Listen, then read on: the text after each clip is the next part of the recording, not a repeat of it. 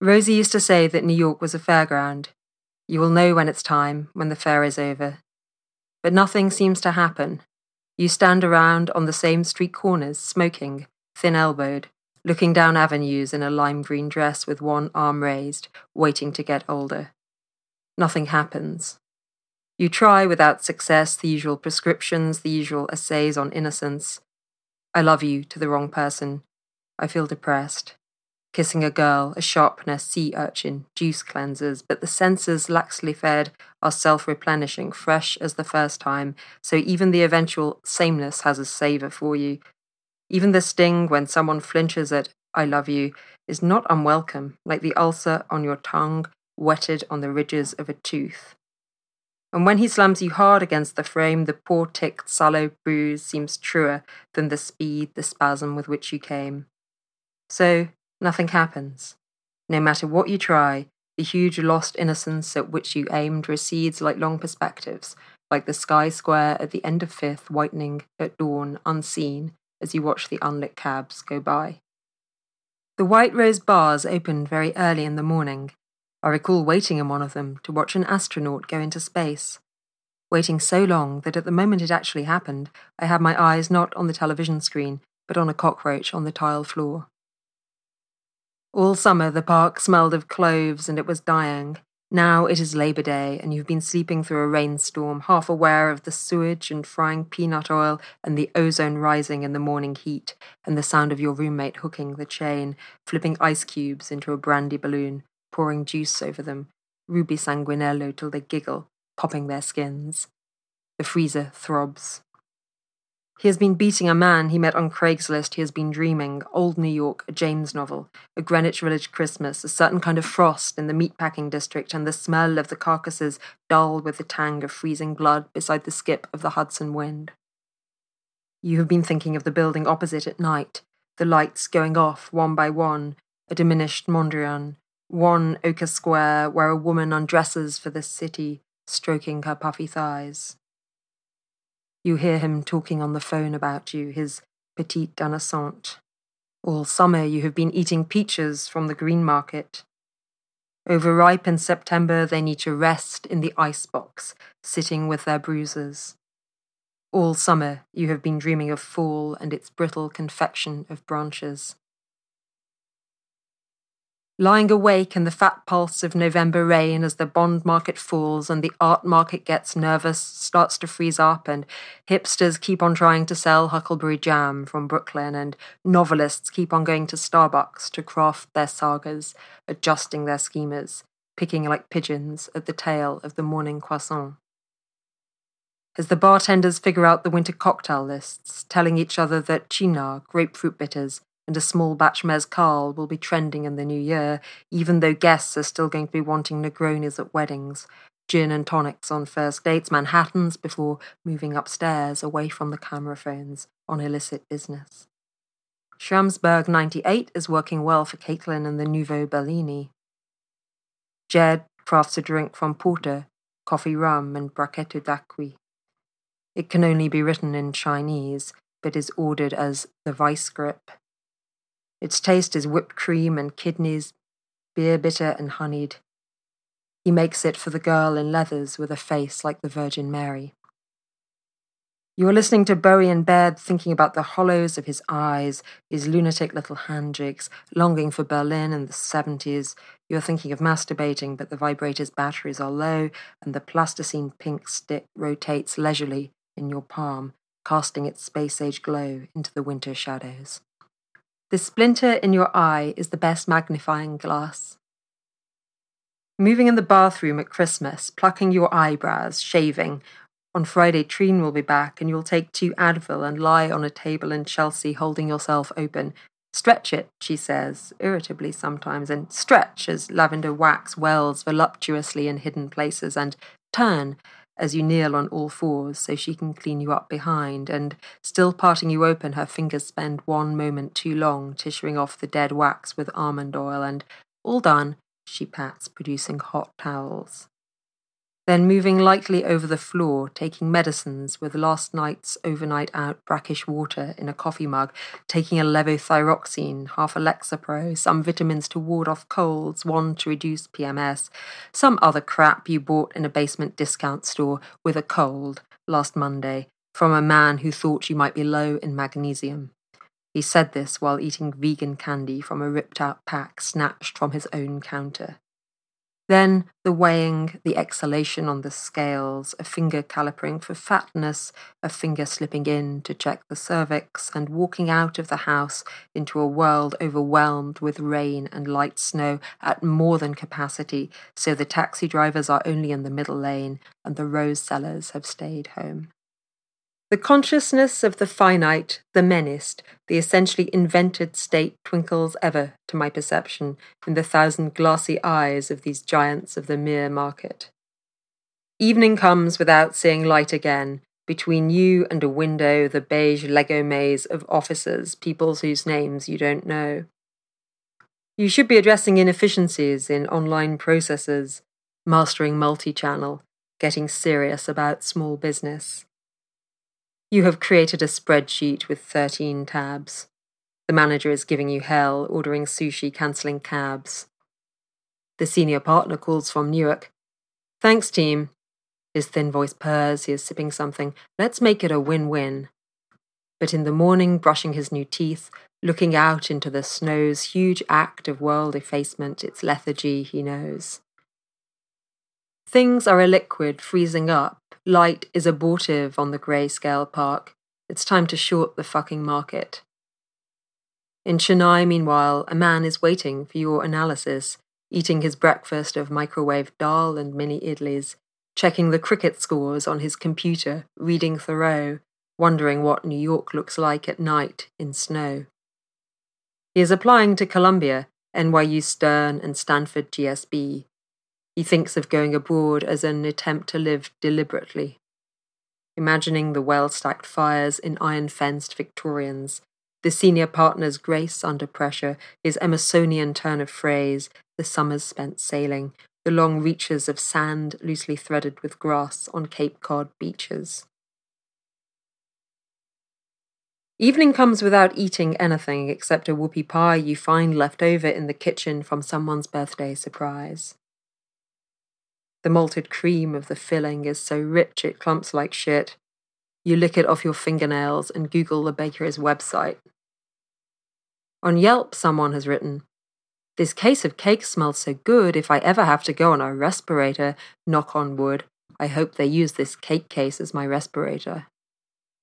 Smiling at the screen, a flicker of dry tongue now, a dopamine prick as the Ritalin kicks in.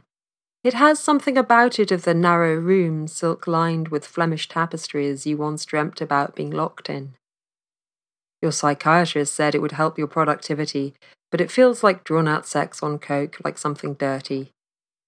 The bakery is in Astoria on Broadway and 28th. On Street View, you look at strangers' faces, at the averted gaze of men in sportswear smoking in front of famous brands, at take-out bikes, nail salons, Turkish ice cream stands, at a grocery store with an unlit sign, hot coffee, the slow passing of a cortege in March sleet, the poverty.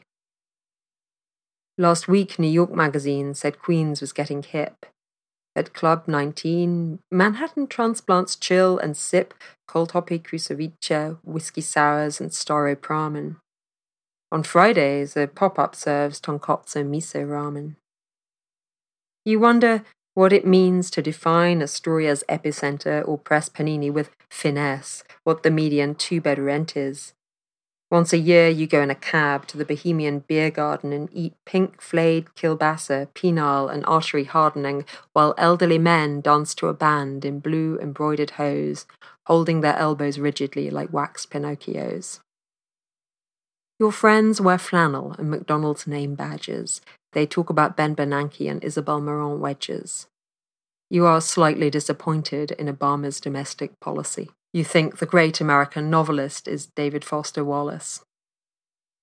The epigraph to The Pale King is from Frank Bidart. It is about pre-existing forms and formal questions in art. Control N is jammed in the spreadsheet of your mind. Nothing seems real or right, so you just press send. Then a smear of olive lipstick, and you walk out into the night, into the breeze, the smell of roasting, the rich quarters of delight. And as you are dancing in a suit skirt to the Killer's Mr. Brightside, feeling the anthem soar and rise, he makes the PowerPoint slides. You will present them in the morning to the client while he sleeps in a fruit and urine breeze beneath a linen sheet. Forms leant together in the taxis as they waited, and voices sang, and there was laughter from unheard jokes, and lighted cigarettes outlined unintelligible gestures inside. Now you're meeting them for pisco sours at the Peruvian dive bar. Now plans have changed. It is April and the first hot day of the year has exploded from nowhere. Skin is as profuse and white as funeral flowers. You're heading downtown and the cabs are angrier than ever, wasps darting between thin panes of glass, and the shape of the traffic bulges and breaks in waves while the slam and slam hold of horns sings a scale of human frustration, of the boredom of boxers, as the radio dribbles on and off Crazy in Love, and you check Facebook on your iPhone. Kate is photographing durians in Shanghai. Zena was born this morning. Claire is drying homemade pasta, Alina wishes she could play guitar, Arlo is flying LHR to SFO, upgraded out of H to J, and your mother asks to be your friend again, but the request just hangs in the sidebar. The wind is blowing road dirt through the window, it catches in your lens. You're still reading as you move the plastic on the cornea, blinking. It's still there as you type a happy birthday, pulling your tights down, and the splinter in your eye, thinking for some reason about Paris and the street market on the Rue Mouffetard, wanting to be in Europe, remembering your breasts at 17 and the smell of frying fish in a cheap hotel, lying while he showered, legs splayed up the wall. Now here's Happy Friday and Los Feliz drinking gin, and you like it. 3 people comment on your update, and the driver keeps staring dolefully at you in the mirror, long-nosed, surgically examining your crotch, a poet of the quick cab change, watching even as you cross Fifth, and the long perspectives open out into white light, into the infinite. Here is infinity obscured by a bus, an advert for night classes. There was infinity, and the cab window was gravel-pocked. Here is infinity again, but the driver is out staring you, unsmilingly bent on your feet, the curve of your thighs still slamming and slam-holding the horn as the cab veers east and you see Rosie on the street, smoking with an older man, the man she is trying to seduce. Frail, despite the biker boots, loosely touching his arm, taking his wrist, waving.